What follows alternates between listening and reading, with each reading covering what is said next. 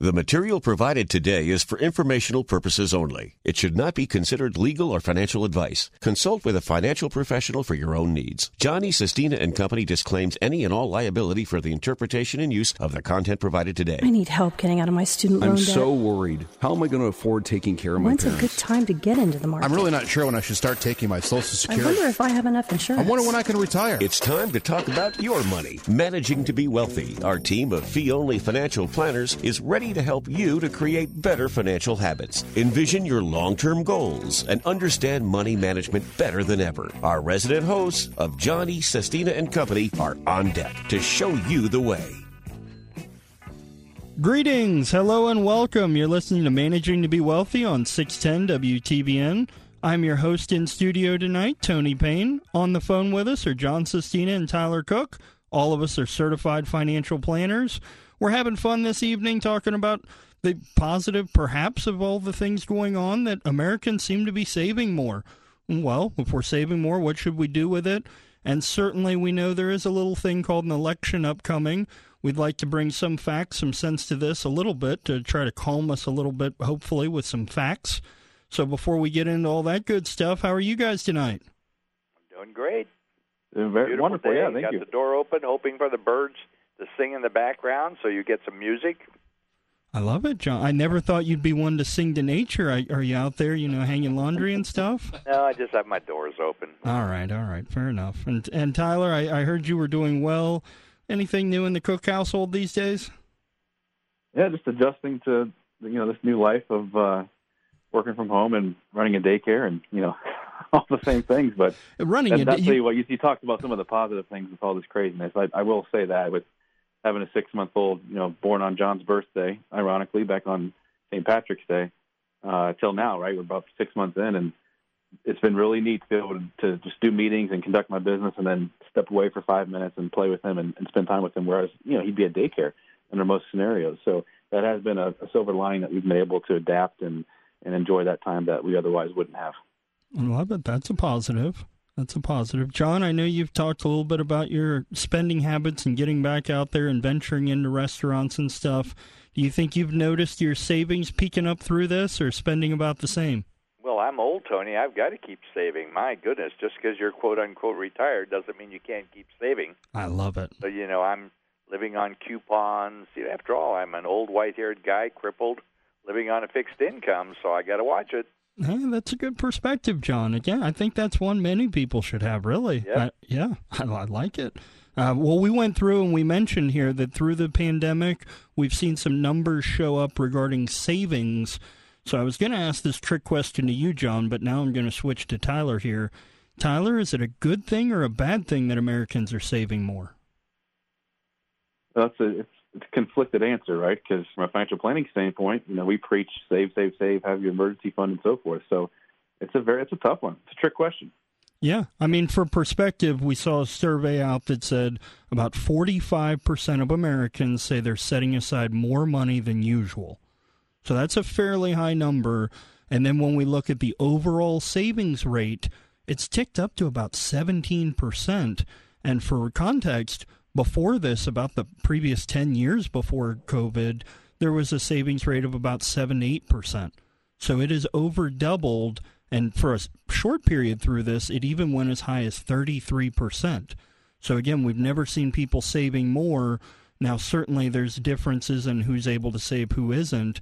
But the idea of what should you do with that savings is why we want to talk here today. So interest rates, I mean, we think about putting money in a savings account. John, are you earning a lot in your savings account these days? Yeah, right.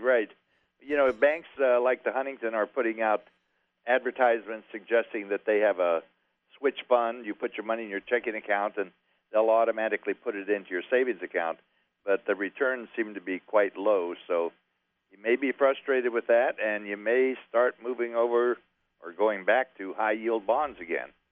That makes sense. Tyler, I know you mentioned it. You've got a new addition to the household through this, so it may not be apples to apples, but have you noticed much in the way of your spending and savings changing? Well, before that, another comment on just the reasoning behind savings rates. And obviously a lot of that came from the stimulus checks. People saved that. Again, conceptually it's a great thing, but the economy, maybe it's not so great because the whole point was for that money to be spent to boost productivity and the GDP numbers. So I think we'll see how that plays out. It might be too soon to tell, and other people might be taking that money and paying down their mortgage quicker. There's a lot of things that people can do with it, but it's nice, I think, from a financial planning standpoint, to hear that people aren't just going out and blowing it on a night out, which maybe that's the opposite of what the intention was right. from the government in terms of boosting spending. So that again, that's a tough one. But in terms of interest rates and spending and so forth, it's about a year ago, money market rates were 2% roughly in an online savings account world, and your typical bigger banks were giving you maybe 0.1%, 0.1. So that's changed obviously with what's going on and what's happened with interest rates, and the Fed is clearly forecasted. They plan to keep interest rates low, near zero is what they say, until 2023 was the last report that I saw. So that would indicate that savings accounts with normal banks, online banks even, are still going to be lower. But remind yourself of what the goal is, right? The goal of that saving account is not necessarily to take off interest. That's kind of the kicker or the addition or the added value to it. But the goal is the cash, right? Cash is king. It still is. Having access to that, especially think about back to March till now, if you had done all the right things like we've always talked about, it wasn't about the interest rate. It was about access to the cash.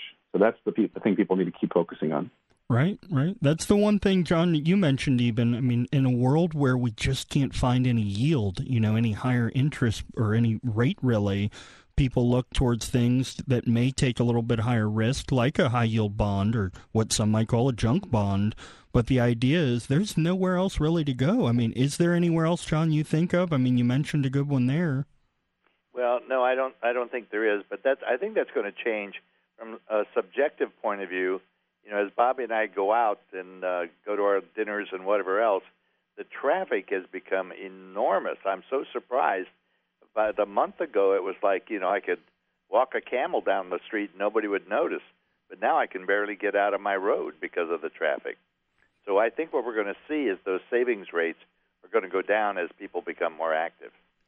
That makes sense. I was thinking the same thing, John. I just thought the same thing last week, and I even decided back to my personal spending, reviewing last month's expenses and going through it, and I said, oh, that changed a little bit. It's back to what it used to be. Yeah, right. So it was very temporary, and I hope it stays that way, of course. And, of course, we've got volatility on the horizon with the election and so forth, and we'll get into that later. But I think from a interest rate standpoint and from cash flow, things are picking back up. People are spending more, so those savings rates might drop back down, and then people will forget about the interest rate piece. But again, a good plan still has that cash reserve in place, no matter what's going on.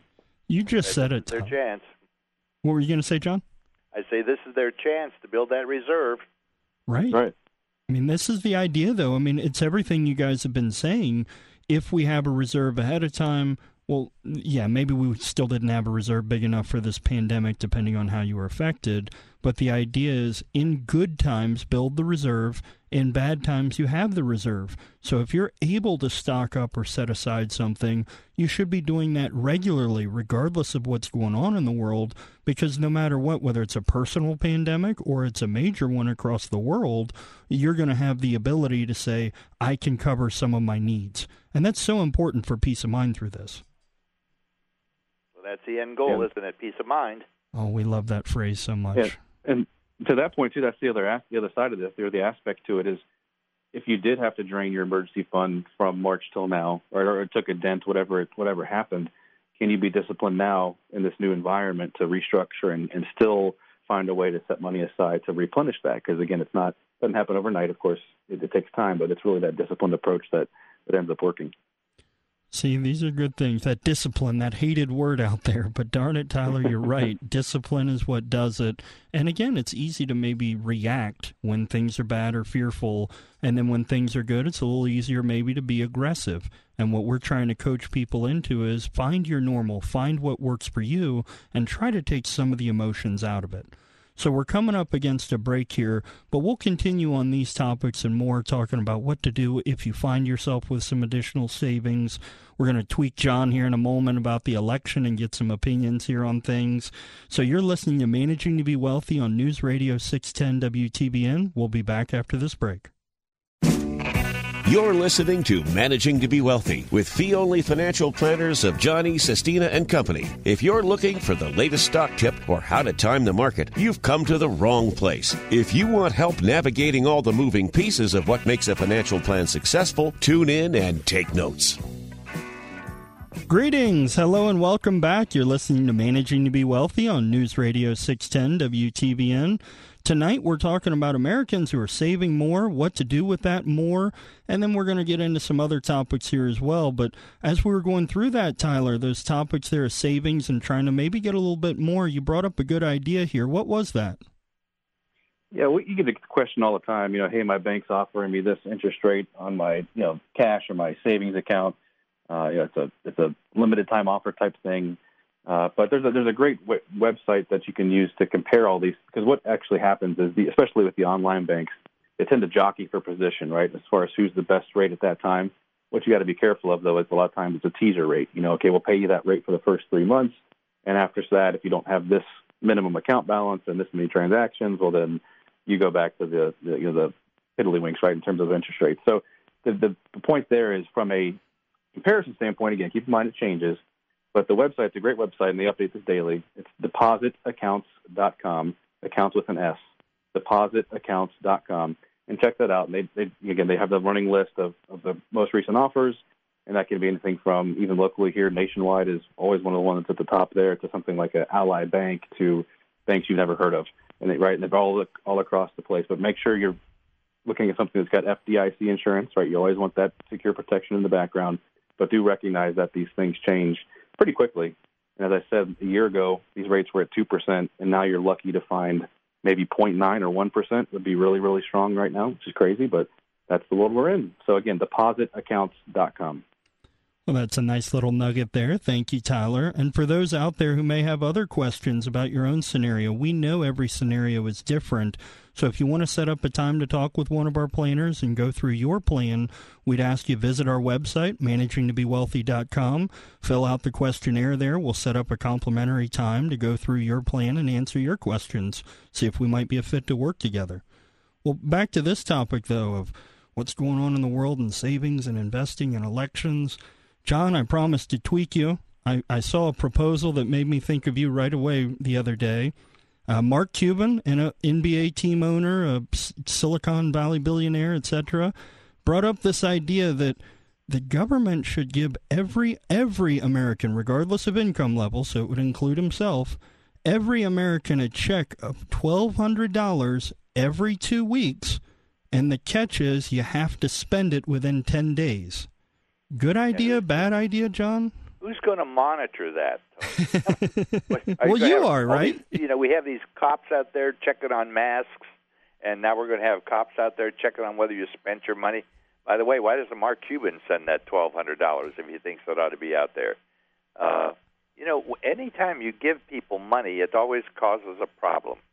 Now, right now, we have some people in desperate straits, but Congress is sitting on its thumbs, and they won't recognize that there are people out there who are truly suffering because there is no cash flow. They're afraid they're going to lose their home or their apartment or their car, and they're sitting there arguing about how much money that they want to give the big city of New York or whatever it is. What they ought to be doing is saying, look, let's isolate this. There are people in need of help. That's what Congress is for. We're supposed to what? Oh, yeah, that's right. Represent our constituents. That's all those people out there who are struggling right now. So we have a Congress that's a do-nothing Congress, unfortunately, but that's really where it's got to start. And so we're coming up on elections, and people can vote, and they can make their choices so that they can rearrange Congress and the president if they see fit to make this a better country. But right now we're so caught up in so many nonsensical things that are less meaningful than the big picture, and that's really making our country struggle. I'll take that as a light no then on the proposal, John. Well, Mark's kind of gone over the hill. I mean, something happened to him a couple of years ago, and he's in my estimation. So I've even stopped watching the Shark Tank because of what I think he's tipped. But that's my opinion. Fair enough. Tyler, you heard the proposal there. Any thoughts? I'll get you involved here. Yeah, how you monitor it, that would certainly be a question. I think from a strategy standpoint, it's half of the equation we talked about earlier, which was the spending, right? You want to spur the economy by spending. So that part of it makes sense, but the other part of it just, again, breeding that handout mentality of free money type thing. Again, it's not downplaying the serious situation that we're in, but I worry about the long-term effects of that. Feels great today, but what does it feel like in 5-10 years when you got to pay for all these things? So that's a concern over the long run. But, I don't know how you would, unless the government can just, pull it right back out of the account, if it's not spent, and that would be a burden just to try and monitor and really just make sure people are following the rules, which that's, government has a hard enough time doing that anyway, with Social Security and all the other programs that have been around for decades. I don't think that it could throw something together like this overnight and actually have it be successful. Okay, so we'll take that as 2 no's and a possible maybe, leaning no. This is kind of like deja vu to me, Tony. Back in around 1970 when I came to Columbus, and Bobby and I settled down here, and we were doing very nicely, and then all of a sudden I gave away all my investment wealth, and we had no job, no savings, nothing. All we had was a car and a house with a mortgage, and we were struggling to survive. And then I became ill and couldn't work for literally. I was on a hospital bed for about a week. Well, not a hospital bed because my partner canceled my health insurance. But nonetheless, there we were, no income, no nothing. We unplugged the refrigerator because we couldn't afford the light bill, and we were looking for how are we going to survive? How are we going to make any money? How are we going to get by? Yeah. And those were rough times for a lot of people, and we're kind of doing that again.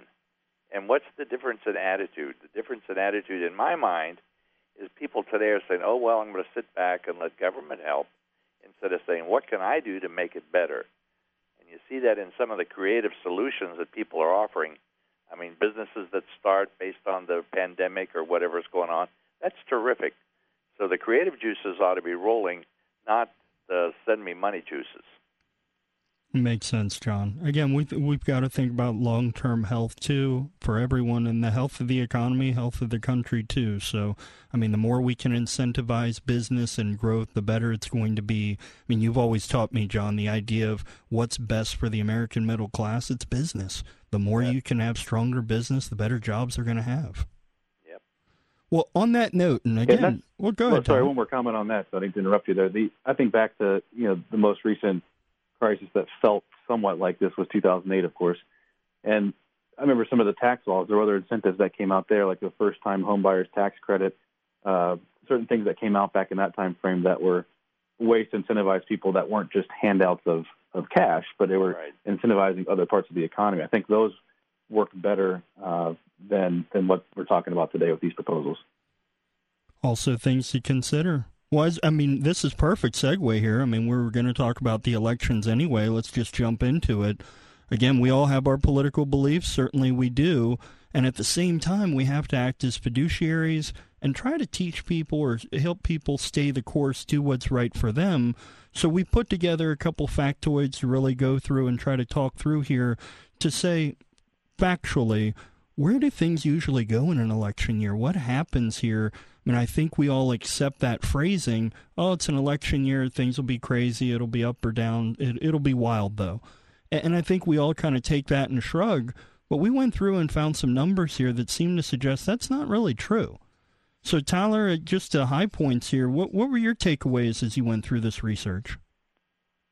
Well, as always, we compare different resources. And, again, we're not married to one particular investment outlook or guidance, but try to take it all in and kind of make our own decisions. And it varies, but the gist of each one that we've seen so far is that the elections matter, of course, but not so much to your investments. That's the real headline, and we can get into the specifics of that.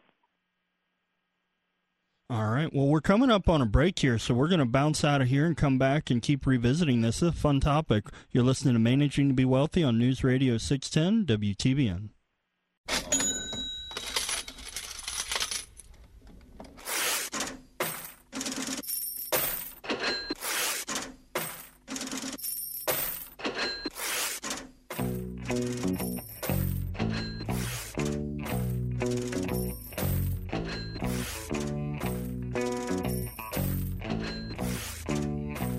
Greetings, hello, and welcome back. You're listening to Managing to Be Wealthy on News Radio 610 WTVN.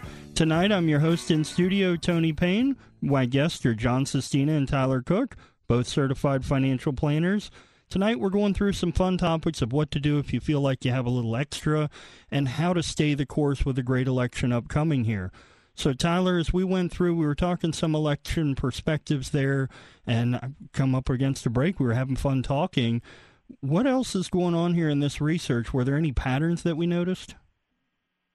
Yeah, there's again, reference the Vanguard study that just came out, and they went back and looked at the last 120 years, and even longer than that maybe, and it's pretty telling when you go through and look at that comparison. But what they found was, the average return for the typical 60-40 portfolio that you hear talked about all the time, 60% stocks, 40% bonds. You go back and look at that since the 1800s, even that's how far back they went. The average return during an election year, which was 40 of those periods, was 8.9%, about called 9%. And the average return during non-election years, which was 120 periods that they measured, was 8.1%. So as I said right before the break there, of course the elections matter, but the investment, it seems to be over the long run, that's the key here, the long term, it has a minor effect. When you're in the heat of it, like we are now, it certainly doesn't feel that way. But that's why we're always, again, redirect the mindset to focus on the long run, because, again, we'll get through this. I want to reiterate that, too. It's the volatility, all the craziness in the world, we ultimately have to get through it. Otherwise, if we don't, then none of this matters. And that's my kind of take, just very blunt take on it. But yeah, there's a lot of supporting stats to that. And again, you're looking at the same thing. Fidelity did a similar study and shows the very, very similar results. And they went as far as to show who could win the president, the House, and the Senate, and did a whole comparison of different outcomes and whether that's good or bad for trade or for the economy or for interest rates. And so all these studies have been done when you really boil it down over the long run, it's a very minor impact. Well, John, I know you're not that old. You haven't been around for all these periods here, but you've been around for a few of them. Did it feel like that in the moment, that they were better years or worse years? How did it feel in the moment through all these election cycles? Oh, in the heat of battle, everything looks different, Tony, as you well know, and I'm not sure you felt that way when you were battling certain political things. Yeah. That's all true. Those studies are true, and I've even said that sometimes in a Democratic rule, there's better return in the stock market when you have Republican rule. It's strange to me, but it did show that in one of the studies. Yeah. And so it is what's interesting is what the underlying challenges. So we've had over these couple hundred years, we've had a relatively stable, number one, government. And that's why our country is so successful and why people come here, because we have a stable government. And that stable government is ensconced in law and order. And what you're seeing at this point is we're struggling with that right now. You saw Louisville last night, or all these other states over the last 6 months or so, and so there's some instability. And what's more than that, you're hearing threats, which I think are imprudent language, saying things about what they're going to do to the other. It makes no sense to me. What happened to the gentleman of the Senate, for example, or being the honor of being a representative? I mean, those days seem to be gone. And so that's what troubles me more than anything, is the underlying turmoil. There's an underlying cancer that could destabilize some things, like businesses being ruled by a mob. Instead of making business decisions, they come out and, sponsor some group or whatever the case may be. So things are a little different in my mind, and I think this is a very important election in my mind. And so depending on how it turns out, we could be in for a most interesting situation. And as I tell Bobby all the time, I'm glad I'm old. Well, John, that's why we asked you, though. I mean, this is so important. I mean, everything you share so candidly, I think it's important for our listeners, though, to hear. I mean, you've been there, you've seen this, and you said it. I mean, sometimes the numbers may flesh out, but in the heat of battle, there's a lot of different things going on, and every time it looks a little different. And I think that's a statement that a lot of people have been making. This time looks different. This time looks different. That could be true. But as we think about volatility, Just the idea of how stable is the market? Is it up a lot, down a lot? How volatile is it?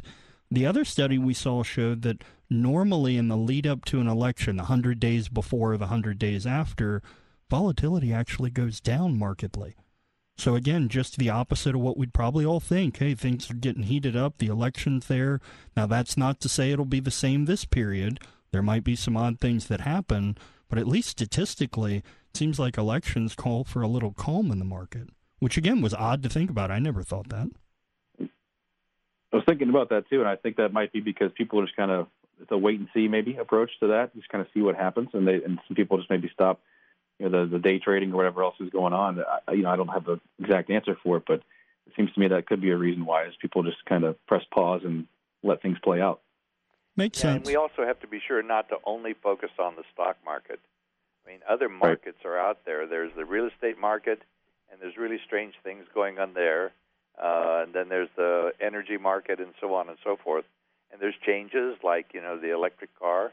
There's changes like we're able to take rockets up again. Those are positive things. And we don't know what impact they're going to have on this whole program. All makes good sense, John. So as we kind of wrap up this election talk, not getting too political here, but trying to bring some sense to people, a little bit of facts to go with all the talk that's out there, all the noise. Depending on who wins, yes, there may be some areas that are more positively affected than others. I think that's what you were just saying there too, John. There are different markets out there. There are different things that may be impacted. So by being diverse, by being spread out, by staying the course, there might be things that change with trade. There might be an infrastructure thing that comes through. Taxes might stay low. Taxes might go up. All these are different variables with different possible outcomes. So to plan and wait on just one or the other, when one thing goes down, there's probably other things going up. Well, the thing we have to watch, Thomas Jefferson warned us. He said, for us to survive as a republic, we need an educated electorate. And I see that slipping. Too many clicks, too many one-liners. And people ought to read the programs or not the programs, what do you call it, whatever each party is saying they're going to do. You need to read those things because that's what they're going to do. So pay attention. Right. I think another variable at play too, and this is in a study from Fidelity, is it really matters too during that election year where the economy is and where we are in the business cycle. Right? Are we still in that recovery stage? Are we in expansion? Are we on the downside and contracting? That's a big piece to a lot of what's going on. And now you throw in global pandemic and what that's done to the economies around the world. That's up for discussion too. It's some people say you're back into an early phase. Right. Haven't gone through the contraction that was the quickest retraction and recovery in history, right? As far as you look at some of the V-shaped type recovery they talk about, I'm not sure if it's necessarily a V, but the point being, that's really a really important factor to all these other moving pieces with an election. I think the economies are a bigger piece than just the stock market. You bet. That's a great point you bring up too, Tyler. We may have went through an economic cycle very quickly from recovery, expansion, contraction, all the way back up again. Into recovery mode. And it may be the fastest it's happened, but this is the point. We can't just react on one decision point or another. We've got to consider the whole picture. That's why you plan. Love it. Love it. Well, we're coming up on a break here. You're listening to Managing to Be Wealthy on News Radio 610 WTBN. If you want to give our office a call, 614-326-3077. We'll schedule a complimentary consultation, see if we can help with some of your questions. You've been listening to Managing to Be Wealthy on News Radio 610 WTBN. You're listening to Managing to Be Wealthy with fee-only financial planners of Johnny, Sestina, and Company. If you're looking for the latest stock tip or how to time the market, you've come to the wrong place. If you want help navigating all the moving pieces of what makes a financial plan successful, tune in and take notes. Greetings, hello, and welcome back. You're listening to Managing to Be Wealthy on News Radio 610 WTBN. I'm your host in studio tonight, Tony Payne. On the phone with me are John Sestina and Tyler Cook. All of us are certified financial planners. Tonight we're going through what to do if you find yourself with a little bit of extra, how to feel the confidence to stay the course in your plan. So we've had a couple things going on here tonight. Tyler, one of the things we think is when you have a little bit more, hopefully you set it aside. And especially we were talking earlier about high-yield savings accounts not having a high yield at all. I'm sure people are driven to take a bit more risk than what they normally would take. Is it worth it to make it, take that hot stock or hot investment? Is it worth the risk, Tyler? Yeah, it's the classic it depends. And I think you've seen that here since the pandemic, since March, whether it's social media or other influencers who are starting to get into the market maybe for the first time, and they've experienced a nice run up, right, since the lows in March, and you kind of you forget about risk, or you become complacent almost to considering what could go wrong. And in the last few weeks, you've really seen some volatility in a lot of those tech stocks, mainly Tesla and a few others, in the last few weeks, where there's the volatility starting to kick in. And so it's all about it's just like insurance too. How much risk do you want to accept yourself, and what's the other side of the equation is, of course, the return or the reward, whatever you want to call it. But you've got to do it in the right proportion. That's the key. And what's your time horizon, right? How long do you have to invest? Are you an investor, or are you a day trader? Right now, we've seen a lot of day traders. Fortunately, you see some really sad stories about people committing suicide and things like that. Think back to the tech bubble when you had a lot of that stuff in the late 90s. So, of course, nobody wants that. And so you've got to be disciplined with it and educated. And you can't talk about investing without talking about risk. So if you're focused on the return and you haven't addressed your risk profile and what risk you're willing to accept, you're doing it backwards. Yeah. John, how do you bring up risk to someone, or what are the different types of risks that you bring up? Well, I just bring up this scary photo of me when I'm mad with my hair all astray and say, that's when you're at risk. I've noticed that everyone can accept risk when things are going well. But when the bad happens, they can't handle it. So Tyler's right on. I mean, the key here is to recognize that certainly this year, this market has done nothing but go straight up. I mean, there was a time around March it was down. But so a lot of people are looking at these, even advisors who are saying, we make all this return, or they do it with gold or silver or whatever, and everything is positive. Well, that's not the time to make decisions. You still have to adhere to the investment philosophies that fit your plan, and that's really, really paramount. So whether it's a 60-40 split up of your portfolio, or you need to have more cash in your portfolio, you need to be more sensible. And the number one thing is to eliminate emotion from your decision making. And when things are good, the emotion is, well, it's all good, I'm going to rock and roll. And then if the boat, overturns, then we have some sadness. So yeah. Risk is there in everything we do. If you put it under the pillow, there's risk there too. And what you said there, John, so key too. I mean, the idea with risk, you're going to take risks no matter where you're at, whether it's under the pillow, whether it's in the market. There are different types of risk, though, and you've got to understand that, because, again, that nightmare scenario of just getting caught up in water cooler talk and someone tells you about their great return, well, you don't know the rest of the picture. What enabled them to take that risk, or were they just blindly taking risk and just got lucky? You don't know that side of it, so it's not all about returns. You've got to factor in the risk you're taking. Well, they blindly. The other part of that is people forget to sell. People forget to actually sell and lock in some of their gains too, right? It's people are really good at buying stocks, but they're not very good at selling them. Stephen Lucan talks about that all the time. Is okay, you bought this whatever investment or stock at this rate, and it's gone up. The question we always ask is, okay, what price are you going to sell it at? And it's funny because we'll set reminders. Okay, you're right. It's at this. It's $100 a share. What are you going to do? Oh, I'm going to hang on a few more weeks. It's good. It can't go up. It's only going to go up, a little more. And then of course you have volatility kick in, and that's where it's the punch in the gut, and you really have to check yourself on that one. So you've got to just stay disciplined with it. Great returns are great, but again, I think if you focus on that part of it first and don't assess your risk profile and your timeline ahead of the game, you're going to be setting yourself up for failure. Right. And I know it's new slang the kids are using, but the idea of FOMO, I mean, I think it's great that people put a term to it. It's the fear of missing out, FOMO. And that's what we see happen here, where it's like, oh my gosh, I got to keep up. I got to do what my neighbor's doing. And that fear just forces actions without research, without planning, without being deliberate. And that's where things go wrong. And when we also remember when you're talking to your buddy in the locker room at the golf club, and he's bragging about the performance of some issue, let's say stock, and he's telling you all these good things. How about 6 months later, when maybe that stock failed, he's not talking about it anymore? So recognize when you hear these things, when someone is talking to you about you putting your money in it, they're typically, kind of selling you on the deal and painting it all colorfully wonderful. recognize, as you guys have pointed out, there is risk in just getting up and walking around in the morning.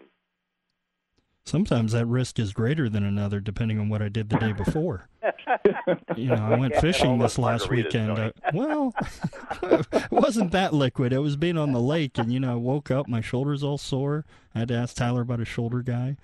But no, You're catching too many fish, Tony. Yeah, exactly.